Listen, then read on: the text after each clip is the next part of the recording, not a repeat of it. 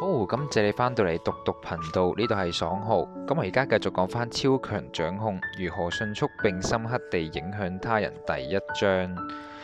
非語言行為看不見的影響力。好啦，咁你呢就分別要同兩位財務顧問約好會面啦，目的就係從中選擇一個幫助你將辛苦賺返嚟嘅積蓄用於投資。咁你嚟到第一位顧問嘅辦公室面前啦，發現門口呢兩邊嘅灌木係需要修剪啦。咁旋轉門上面呢有好多嘅指紋。咁喺安檢台前呢，保安呢就將呢個房客登記簿推到你面前，你呢就好了解呢一套嘅程序。你係需要登記並且出示你嘅身份證件，等待住呢個樓上打電話落嚟允許你上樓。咁之後呢，保安呢就會向你指一指電梯嘅方向。喺樓上接待員呢就會喺總機旁邊係好繁忙咁樣打電話，咁佢接電話嘅空隙嘅時間呢，你呢就迅速咁樣報上咗自己嘅姓名同埋係所謂何事，之後呢，佢就會示意你先坐低等一等，你呢就可以喺咖啡桌上面呢，從呢個眾多嘅雜誌入邊揀一本嚟睇啦。咁你等咗10分鐘之後啦，正準備問一問接待處係咪可以借用洗手間嘅時候呢，呢個時候咁好可能呢係你未來顧問嘅人呢，就係大步咁樣係走咗過嚟啦。咁佢嘅袖口呢就捲起咗，領帶呢亦都係鬆動嘅。咁睇佢呢就好似一大早都唔得閒啦。咁你哋簡單握咗手之後呢，佢就行到去前面帶住你去入佢嘅辦公室。咁去佢辦公室入邊啦，咁電話鈴聲啱啱響起咗，咁佢就接聽咗電話，示意你坐低啦。咁你坐低呢，就盡量唔聽佢嘅同人哋嘅談話啦。咁終於佢收咗線之後呢，你哋嘅會談就開始啦。咁你呢，等待之後呢，就係繼續去第二個約會啦。咁呢棟大樓呢，就係窗戶就一塵不染啦。咁大樓好似啱啱係粉刷過，係啦，整體嘅環境係清新優美。咁喺安檢台前呢，你都好開心咁樣去得知你所期望嘅就係你嘅姓名啦，就已經係被登記咗喺訪客名單入邊。迅速咁樣係出示咗身份證件之後呢，你就可以上電梯啦。咁你走向接待員嘅時候呢，佢就啱啱打電話。咁電話掛斷之後呢，佢望向你嘅時候就係同你講：早上好，請問有啲咩可以幫到你啊？咁呢，你報上咗自己嘅名同埋所謂何事之後呢，咁佢呢就請你先坐低等等啦，並且係告知顧問你已經係到咗啦。咁你坐低呢，就拎咗喺一本咖啡台上面放住公司宣傳冊，仔細嚟睇睇啦。咁唔到5分鐘嘅時候呢，你嘅聯絡人就已經出咗嚟，並且一邊係行向你，一邊呢就扣上佢西裝嘅外套。佢呢就帶住溫暖嘅微笑迎接你，緊緊呢就同你握手啦。然之後你哋就一齊穿過大廳嚟到佢嘅辦公室。喺佢辦公室入邊呢，有好多凳係可以選擇嘅。咁咧佢咧就係請你坐到呢一個最舒服嘅凳上面啦。咁你就非常驚訝咁樣發現，你最中意嘅飲料啦就已經係擺到喺你面前啦。咁呢個時候咧你就喺度諗啦。咁你接到一個確認會面嘅電話之後呢，對方咧曾經係問過你中意飲過啲乜嘢嘅喎。咁佢哋咧就好快就坐低啦，就開始談話啦。咁而家呢，我相信呢一個問題嘅答案就好顯而易見啦。咁喺其他可變因素大致相同嘅條件下，你會將你嘅錢係委託俾邊一個顧問呢？咁以上呢啲嘅情景當中啦，幾乎每一個有影響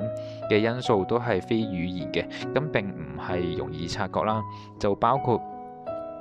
房屋嘅外觀啦、保安人員嘅工作效率同埋禮貌啦，你係被語言告知定係被手勢示意啦？你係咪受到接待員充分嘅關注啦？包括等待嘅時間、目光嘅注視同埋呢個問候，咁提供俾你嘅讀物類型啦，咁你等待嘅時間長短啦，你嘅聯絡人係咪注意佢嘅儀表啦？你嘅聯絡人係點樣向你走過嚟同埋點樣去同你握手啦？你哋係並肩咁行啦，定係佢行喺前面呢？咁你嘅合作夥伴啊，係咪表現出對你嘅舒適度嘅關注啦？例如係座位提供食物，咁你嘅來電比啦係邊一個嘅重要啦？係啦，咁或者咧，你認為呢一啲嘅事情唔係好顯而易見啦，只不過係呢啲嘅表面功夫。但係咧，請你回想一下你上次決定唔再同人進行業務來往嘅原因啦。咁但係多數咧都係一啲細節嘅累積而成嘅，咁事情雖小，但係就不斷咁樣去侵蝕住好感度。係啦，比如如果唔回覆電話同埋電子郵件啦，咁習慣咁樣係遲到啦，總係好匆忙無序啦，或者根本唔重視你呢一個嘅商業夥伴啦，你難免呢就會產生唔舒服嘅感覺。呢啲嘅細節呢就會損害住一切商業合作嘅根基、信譽同埋呢一個嘅信任，咁令到本來有積極開端嘅合作關係呢就無疾而終。咁我哋常常咧都係意識唔到呢一種合作早已咧係毫無意義啦。咁係直到雙方重新修訂合同，提高呢個價格，競爭對手拋出更加有吸引力嘅條件，或者係一個粗心或者係代價巨大嘅錯誤而造成嘅呢個跨駱駝嘅最後一根稻草啊，係啦，咁係閃電式判斷，係啦，事關成敗嘅評判往往呢就係瞬間做出嘅。係啦，咁人類呢天生就有住呢個龐大嘅腦容量啦，同埋活躍嘅思維啦。咁大腦呢不停咁樣去運轉，而且係又樂於學習。咁由於身體缺乏呢個超常嘅物理防禦功能啦，我哋就冇殼啦，冇爪啦，冇呢個翅膀尖牙，速度亦都唔快啦。咁為咗生存啊，我哋不得不依靠大腦敏捷嘅思維，就係快速判斷係處境啦，係依據呢個直覺係採取行動，從發生嘅事情當中係獲取經驗，並且係銘記學到嘅教訓。咁我哋一天到晚呢就開住呢個雷達係四處走動，世界呢就不斷咁樣去通過我哋嘅感官同我哋講話啦，咁向我哋傳遞一連串嘅一啲印象流。於是我哋不斷呢就評估呢啲印象流意味住啲乜嘢啦。咁有好多嘅印象都係我哋有意識咁樣去獲得並且係評估嘅，就係發現一個人好有魅力啦，就諗到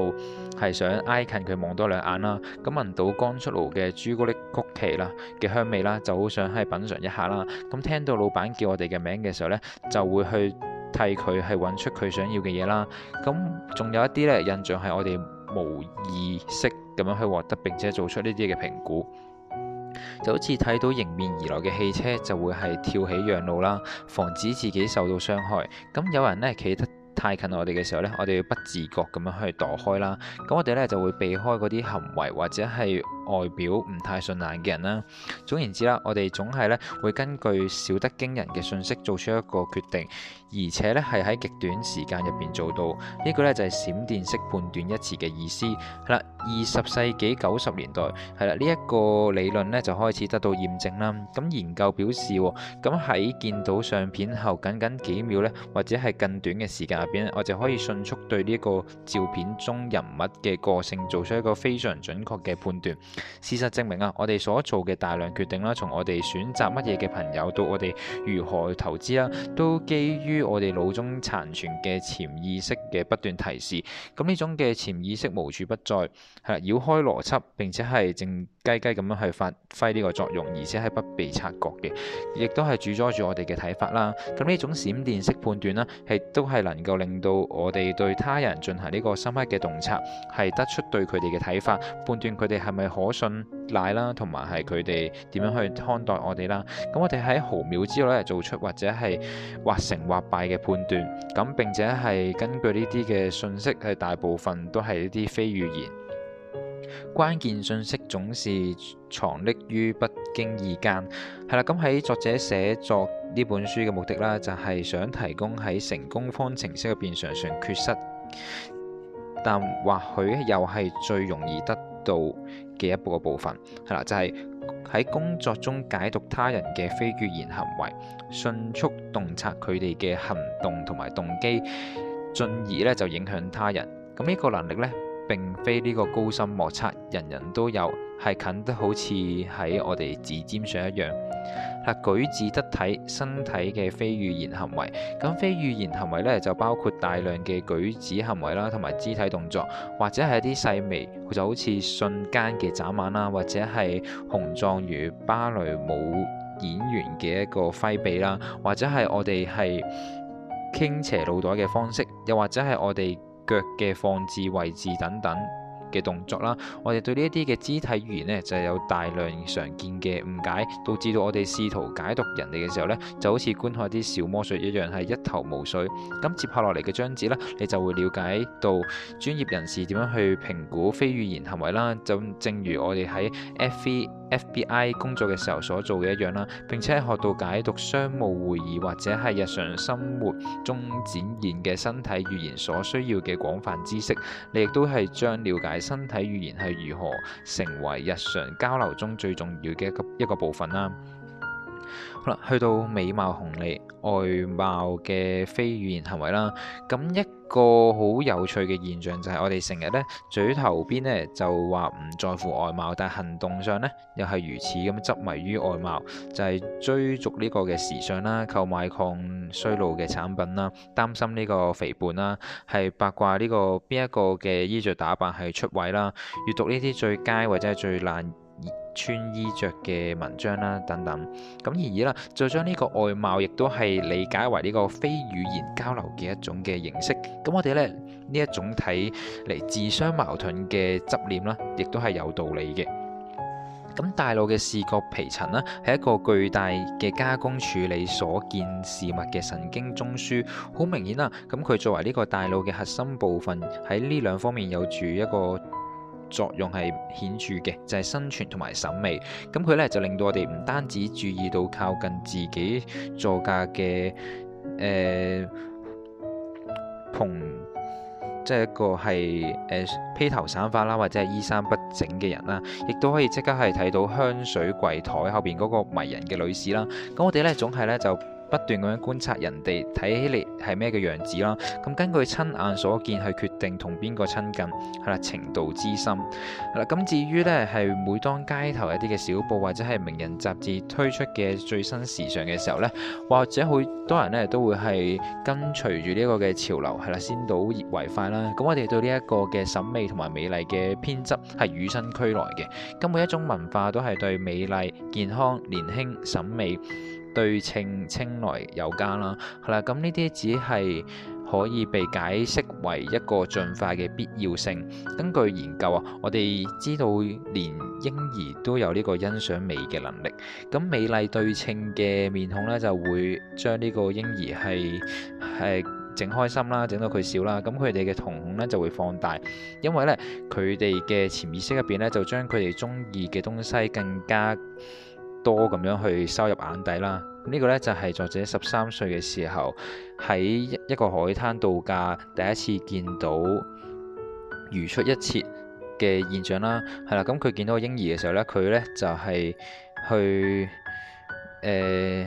見到一個靚女嘅時候啦，咁佢呢就相信佢當時嘅瞳孔呢都係充分咁放大嘅。咁我哋係欣賞體格帶來嘅呢個威嚴感啦，因此呢，係俱樂部嘅保鏢都係呢個5大3粗嘅一個體格啦。咁我哋與生俱來呢就向往呢個高個子啦，咁呢個咧就解釋過點解領導人嘅身高往往都係比一般人高啦。咁外貌嘅獲得性亦都係已經得到充分嘅研究，佢咧就被稱為呢個美貌紅利。咁經濟學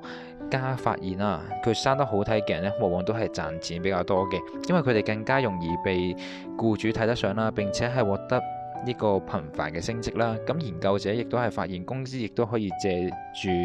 呢一個人咧係而獲益嘅。咁因為呢係長相出眾嘅員工咧，可以帶嚟更加多嘅收益啦。咁美貌紅利呢，早已經係為呢個廣告商所熟知啦。咁因此呢，嗰啲美麗嘅面孔啦，總係同呢個最成功嘅美容產品或者係其他用於廣告推銷嘅產品係緊密咁相關啦。咁我哋咧對呢個外貌嘅關注啦，亦都係唔公平嘅。咁就呢個就係人性啦。咁如果你係想成為一個非語言行為大師，你就必須要關注你嘅自己同埋人哋嘅外貌。咁我哋咧就喺第5章就繼續去探討如何管理我哋嘅外貌啦。好啦，呢個講到彼得大帝時尚達人。彼得大帝呢，就係1682年至到1725年之間嘅俄國沙皇啦。咁佢呢，就係多年對呢個西方嘅偉大外交之旅入邊，意識到俄國從呢個習俗到呢個思維都係落後啦。咁直覺呢，就話俾佢聽，為咗改變俄國人對自己嘅睇法同埋係西方人看待佢哋嘅方式，咁佢呢就必須要令到佢嘅臣民係從裏邊到外徹底咁樣改頭換面啦。咁佢呢就決定從呢個係波瓦爾開始啦。咁佢亦都係令到佢哋呢為其他人係樹立榜樣。佢呢就要求佢哋呢就剃去長長嘅鬍子同埋頭髮，係啦。咁仲要求佢哋呢就將長袍換成呢個西式嘅服裝啦，譬如呢個係褲啦。咁由於呢喺呢呢個西歐嘅船塢當中工作過啦，咁佢咧就知道富有幾實用，咁佢咧就希望俄國人呢就具有呢個西方人嘅創新性同埋呢個生產力，為咗防止有人搞唔清楚啦，咁佢就將呢個被稱為德式風格嘅理想服裝款式嘅圖樣呢，就黐咗喺呢個莫斯科嘅城門上啦。任何人呢，如果違反咗最新嘅着裝標準呢，都會係被罰款嘅。咁佢嘅臣民呢，就好快發現呢個不照章辦事嘅代價係高昂啦。咁如果係對呢一個嘅抵制呢，即使係精英人士呢，都係會受到呢個係監牢之災嘅，並且係受到呢個係替衰替法嘅懲罰啦，係啦，咁佢哋嘗試咗有幾厲害啦，就係咁啦。咁彼得大帝咧，首先就通過咗改變着裝同埋外貌嚟改變人民啦。咁等到呢個俄國人咧看待自己嘅方式唔一樣，係啦，咁佢哋咧就想問題嘅方式亦都唔一樣咯。咁5年之後啦，咁從歐洲嚟嘅訪客咧都好驚奇咁發現啦。俄國人咧改變唔單止係佢哋嘅服裝，仲有佢哋嘅思維方式。呢個咧就係彼得大帝所追求嘅，接受西方嘅影響，並且贏得西方對俄國嘅尊重。咁佢亦都知道啦，係西方嘅強大係具有2個大嘅指標性嘅象徵，就係強大嘅海軍同埋偉大嘅城市。咁喺本國人民嘅新思維基礎上呢，佢就開始狂熱咁樣去追求呢2樣啦。咁佢建立咗強大嘅海軍，咁並且咧就將首都從呢個莫斯科係遷移到聖彼得堡啦，咁呢一座城市咧就被稱為政治同埋係文化中心長達200年之久。咁對一代人而言啦，咁俄國從呢個默默無聞嘅位置啦，去到登上呢個全球嘅舞台啦，充分咁驗證咗彼得、阿列克謝耶維奇、羅曼諾夫沙皇呢一個嘅前瞻思維同埋一個意識。咁若想大有作為，必須先改變思維；若想改變思維，必須先改變人們看待自己的方式。好啦，呢個呢就係千真萬確嘅。好，咁如我所說啦，咁係講話中嘅非語言行為。好啦，咁如何講話呢？亦都係會改變人哋看待我哋嘅方式，同埋我哋交流溝通嘅有效性。或者你之前呢，就從未想過講話竟然同呢個非語言交流有關啦，但係呢，確實係有相關嘅。咁同我哋嘅所講嘅內容呢嘅關係唔大啦，咁而係同呢個講話嘅方式有關。咁講話呢，係由呢個話語同埋呢個講話嘅特徵構成嘅。咁比如我哋嘅態度、語調、抑揚頓挫、音量大細、語速、呢個節奏、強調、呢個遲疑、停頓，甚至乎我哋幾時講、幾時沉默。係啦，咁高聲大嗓同埋呢一個話語好快嘅人呢，就容易係招人反感啦。唔係因為佢哋講咗啲乜嘢，而係因為佢哋說話嘅方式令人不快。咁相反啦，我哋會係欣賞說話穩重、顧及別人感受嘅人啦。咁然而呢，對呢個講話太慢嘅人呢，亦都會不耐煩。呢啲呢，僅僅都係講話當中嘅非語言行為嘅幾個例子。你會發現喺交流當中啦，就好多語言之外嘅方面都可以增強交流嘅效果。僅有10句話嘅演講，係啦，咁好快咁講啦。咁邊個呢？就係愛德華艾弗里特呢？咁如果你唔知道嘅，亦都係唔需要感覺好糟糕嘅，因為咧佢咧就係呢個哈佛大學嘅前任校長，美國駐英國特派公使，同埋呢個係全權公使，美國傑出嘅演說家之一啦。咁喺應邀一個係最重要同埋莊嚴嘅場合做完佢人生中最重要嘅一次演講後呢，僅僅係3年之間啦，咁佢就已經去世啦。咁呢次演講嘅目的呢，就係向嗰段呢一個國家歷史上史無前例嘅艱苦卓越嘅時期致以敬意。而喺嗰個時期啦，咁所有嘅公民都參與咗一場殘酷嘅艱辛鬥爭啦。咁係愛德華艾弗里特就向已經集結咗幾日嘅觀眾就講咗足足2小時。係啦，咁佢嘅演講啦，無論係從邊一方面睇嚟都係無限可擊。咁佢咧就係一位名副其實嘅天才演說家，但係唔好彩嘅就係同佢嘅名一樣啦，人呢就冇辦法記住佢嘅演講任何一個字眼。係啦，咁艾弗里特咧演講完之後啦，下一個演講者出場，而且我哋記住佢嘅演講嘅內容，佢只係講得唔夠3分鐘，省略咗好多嘅細枝末節啦，咁全文咧只係得272個單詞，僅僅咧就係10個簡潔嘅句子，咁佢咧就講得太過簡短，以至咧全場嘅攝影師都未能及時咁樣準備好設備啦，咁所以我哋咧就冇喺佢嘅演講嘅圖片記錄啦，但係佢嘅話咧就永存，而且係引起我哋嘅共鳴啦。咁佢嘅開場白咧就別具一格，強而有力咁樣去引導人們一起思索啊，就係87年前係啦。跟住咧喺呢272個單詞入邊啦，唔同於之前嗰2個鐘嘅演講，捕捉咗人最打動人嘅一個瞬間啦，咁喺林肯喺國家烈士公墓落成典禮上面嘅葛底斯堡演講舉世聞名啦。咁因為佢嘅內容係短小精幹，演講者以一個極高嘅語言駕馭能力啦，就係展述咗廣大人民認為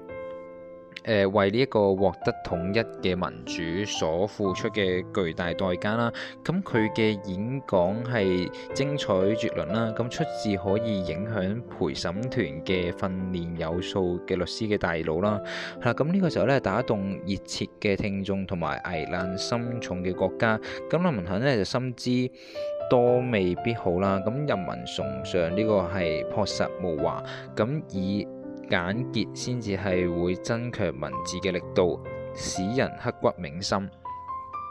好，跟住去到側耳傾聽，係啦，聽的非語言行為。咁理解聽眾嘅2個重要因素咧，就在於投入感情同埋做一個善於傾聽者啦。咁中國漢字咧，聽就已經係體現咗呢一種複雜性。咁佢咧就包括咗呢個耳、目、心等等嘅漢字啦。咁同時啊，聽同埋傾聽都有好大嘅差異，係啦。咁試諗下啦，你充分咁樣去信任嗰一個人啦，咁一定係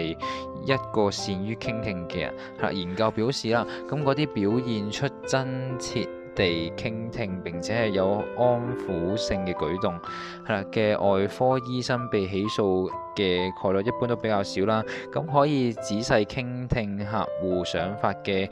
股票經紀人啊，咁喺投資失敗或者係牛市轉熊市嘅時候呢，亦都唔太容易俾呢個客戶去責怪啦。咁一位可以傾聽員工嘅生活上或者係工作上嘅不隨心事嘅經理人啦，咁即使佢對呢個改變現狀無能為力啦，咁只係簡單咁樣去聽，咁亦都係可以提高員工嘅忠誠度。咁根據呢個著名心理學家同埋作家卡爾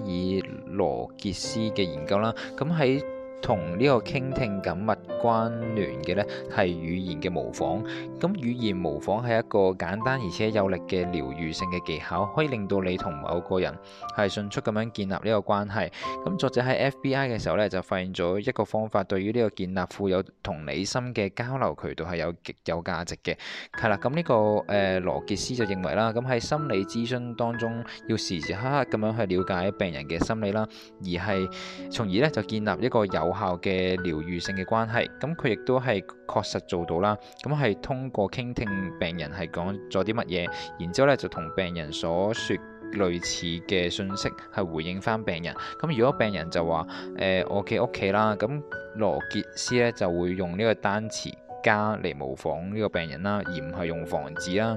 咁如果病人係話我嘅小朋友，同樣啦，羅傑斯咧就會用呢個孩子，而唔係用呢個小孩啦。係啦，亦都唔係呢個女兒啦。咁對於一啲嘅職業嚟講啦，係啦，建立一個密切良好嘅關係係至關重要啦。咁而呢個語言模仿就係強而有力嘅工具。咁呢啲嘅